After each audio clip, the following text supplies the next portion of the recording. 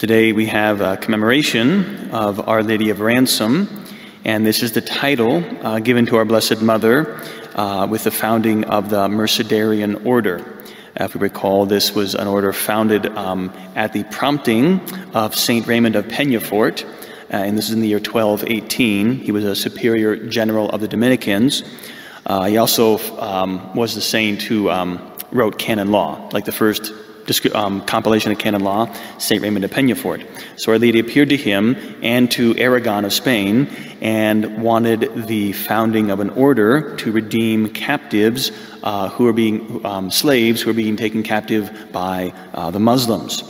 And so St. Raymond of Peñafort found Peter Nolasco, who had been a nobleman, a knight, and together they founded the Order of the Mercedarians, specifically dedicated to both the defense of Christians, Catholics, that they might not be taken as slaves, and then if they were, the ransoming of them.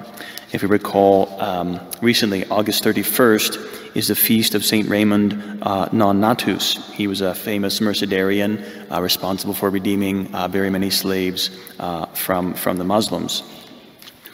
And the important thing, and what I talk plenty about those saints and that order on those other feast days. The idea for us would be to examine more closely slavery to sin, because that is the worst kind of slavery.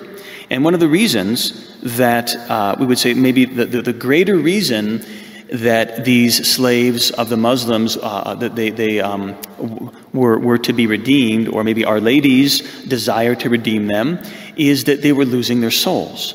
Is that there was pressure on those Christians, Catholics who were captured, either convert to Islam or die, or be treated poorly, or be treated harshly, or whatever it may be. But if you convert and become a Muslim, then you'll be treated much better. You'll still be basically a slave, but it will be like a better kind of slavery. Like that was their option. And so the people are losing the faith, right? And their souls are being condemned to hell for this. And so to ransom people from that is the greater charity. And there's a great lesson for us in that with these talks today about slavery, which is not about really slavery at all. What's the worst kind of slavery? Right, spiritual slavery or slavery in body, right? We know the answer just from Scripture. Fear ye not he who can harm the body, but fear ye after harming the body has power to cast into hell. And I've said this before, but let's see if we remember. Who is our greatest enemy? Who is the one that can cause us the most harm? Us. We, right? Because there's only one person in the whole universe that has power to cast us into hell, and that is us. All the souls who are in hell are there because they want to be. They would rather be in hell than ask God for forgiveness. That's why they're there. We're our greatest enemy. And we are born into slavery. It's called original sin. And we can't escape that. And that's the bad news that nobody likes to talk about. Right? Everybody talks about the good news, this and that. Well, why is there good news? Because there was bad news first. Because we were born slaves. We were born with original sin. We were born with a propensity to evil. And the good news is there is a remedy. It doesn't have to be that way. Now God, right, and the prison we're born into, right, is really, it's the vices. It's slavery to our passions. It's the desire for pleasure. It's the desire for satisfaction. It's a mistaken desire for happiness. And that is really what we'll go into today, is that God made us to be happy, and everybody wants to be happy, but nobody knows what that means or what it is. And that's the slavery, right? That's the slavery we have to get out of. And God does want us to be happy, right?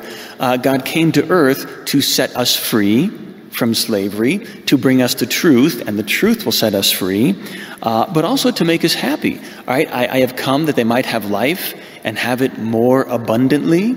Right? God wants us to live well. He wants us to be happy. As it says in the Psalms, in the Book of Wisdom, God gaveth man the herbs of the earth that he might use them, that he might make medicines from them, that he gave man wine that he might cheer his heart. So God does want us to be happy, and the biggest sadness, we could say, is that everybody wants to be happy, and as I said, nobody knows how to get it. What's going to make us happy? Now, really, so we should think about that. When we look at ourselves, we should understand we are living on two different planes of existence. There's a natural existence and a supernatural existence.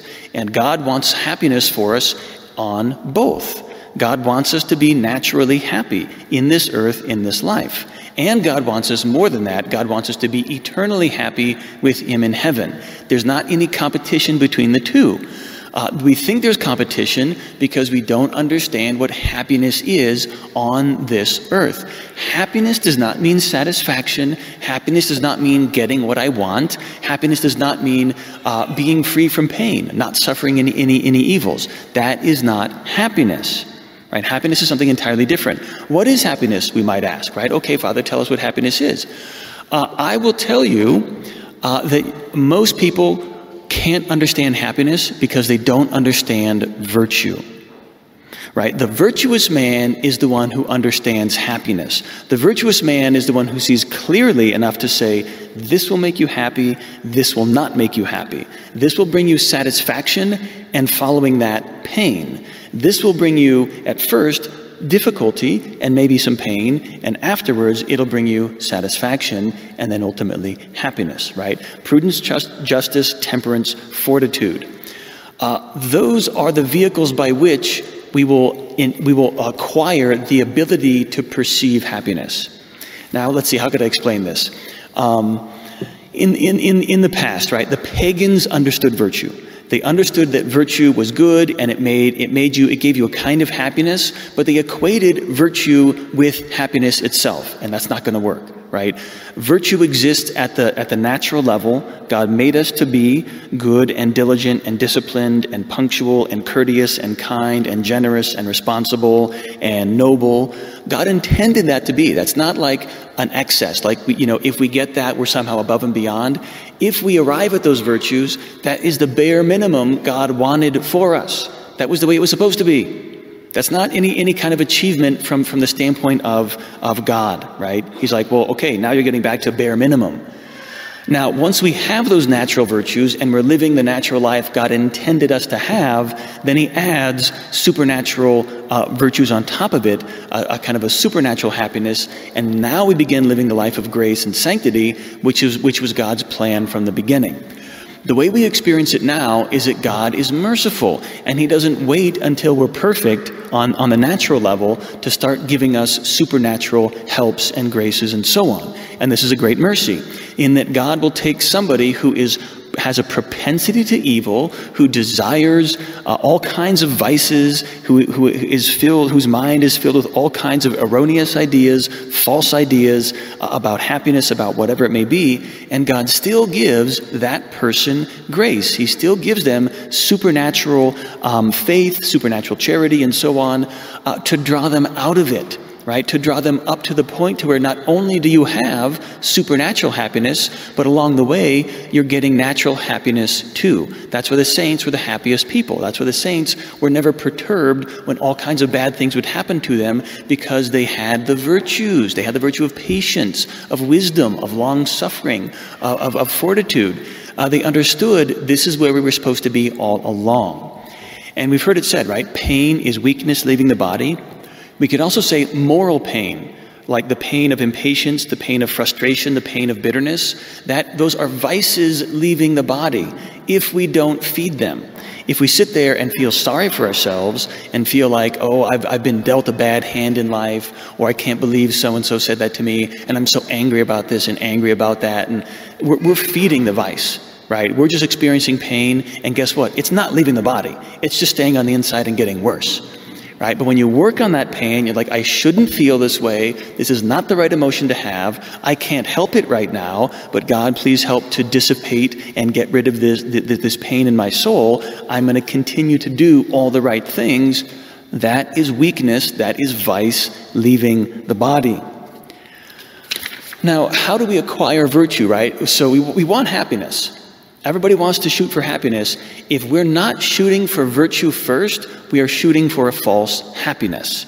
Like, I want what's going to make me happy. If you try to start pursuing that now, you're pursuing unhappiness. You have to give up the idea for happiness until you've acquired virtue. then we'll be able to have the proper perception to say, okay, everything I would have pursued would have made me unhappy. Now that I've got virtue, now I can see clearly enough to actually start pursuing happiness. Now that's supposed to happen. That little process right there, that is what disciplining children is for, is telling children, wait for your dessert till after you have supper, right? You can't throw a tantrum. If you're going to act like that, go to your room. Stop throwing a fit. Stop making noise. Learn to control your passions, right? Children learn virtue as children. That's what they're supposed to do. Virtue over vice. How to control their passions, not to give in to them, which is the imitation of Christ. We find our peace only by resisting our passions, not giving in, not justifying, not rationalizing them. So childhood is where we're supposed to learn all that virtue, and we're supposed to continue that into our adult life. But what happens, either with a bad, not good discipline as a child, or poor discipline, or over-discipline, or under-discipline, when we grow up, nobody's there to discipline us. We don't discipline ourselves. We continue to indulge our vices. And that's why we're not happy, because we haven't pursued virtue first. This was, in the Middle Ages, they called this the mystical and ascetical life. The mystical and ascetical spirituality. Actually, no, they didn't call it that. Garrigou-Lagrange calls it that, looking back and realizing what they did.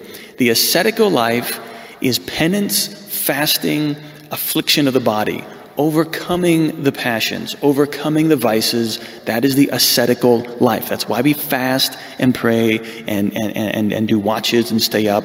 It's designed to give us mind over matter. My passions don't control me, I control my passions.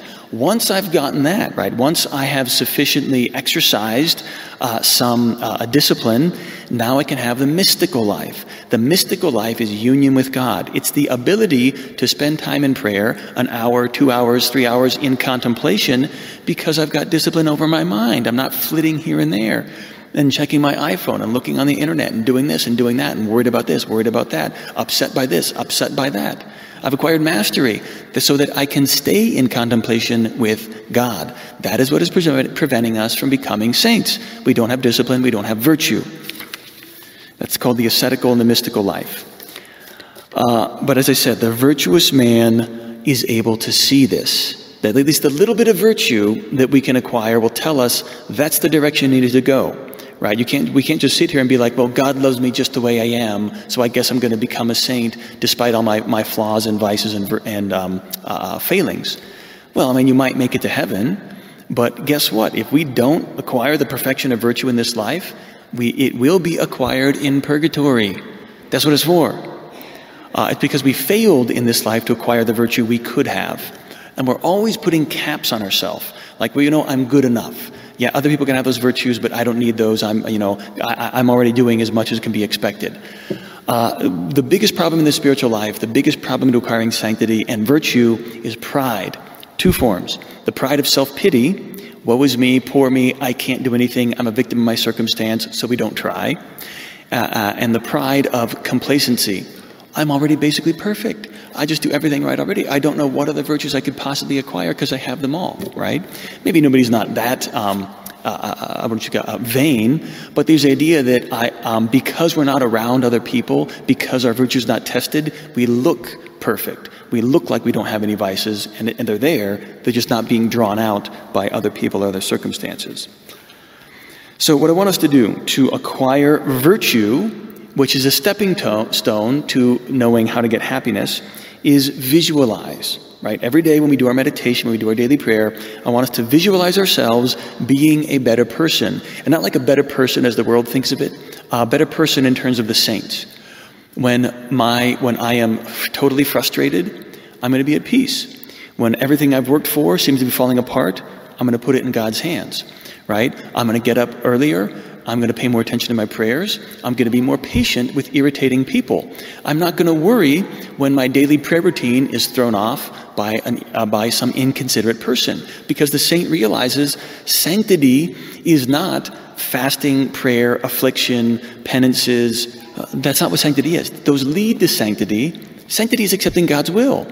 So that's really what separates the saint, the virtuous Catholic, from anybody else, is that they recognize it's only union with God. That's the only thing I'm concerned about. And anytime something happens to me, unpleasant, difficult, frustrating, and I accept it, I'm uniting my will with God's will, and that's sanctity.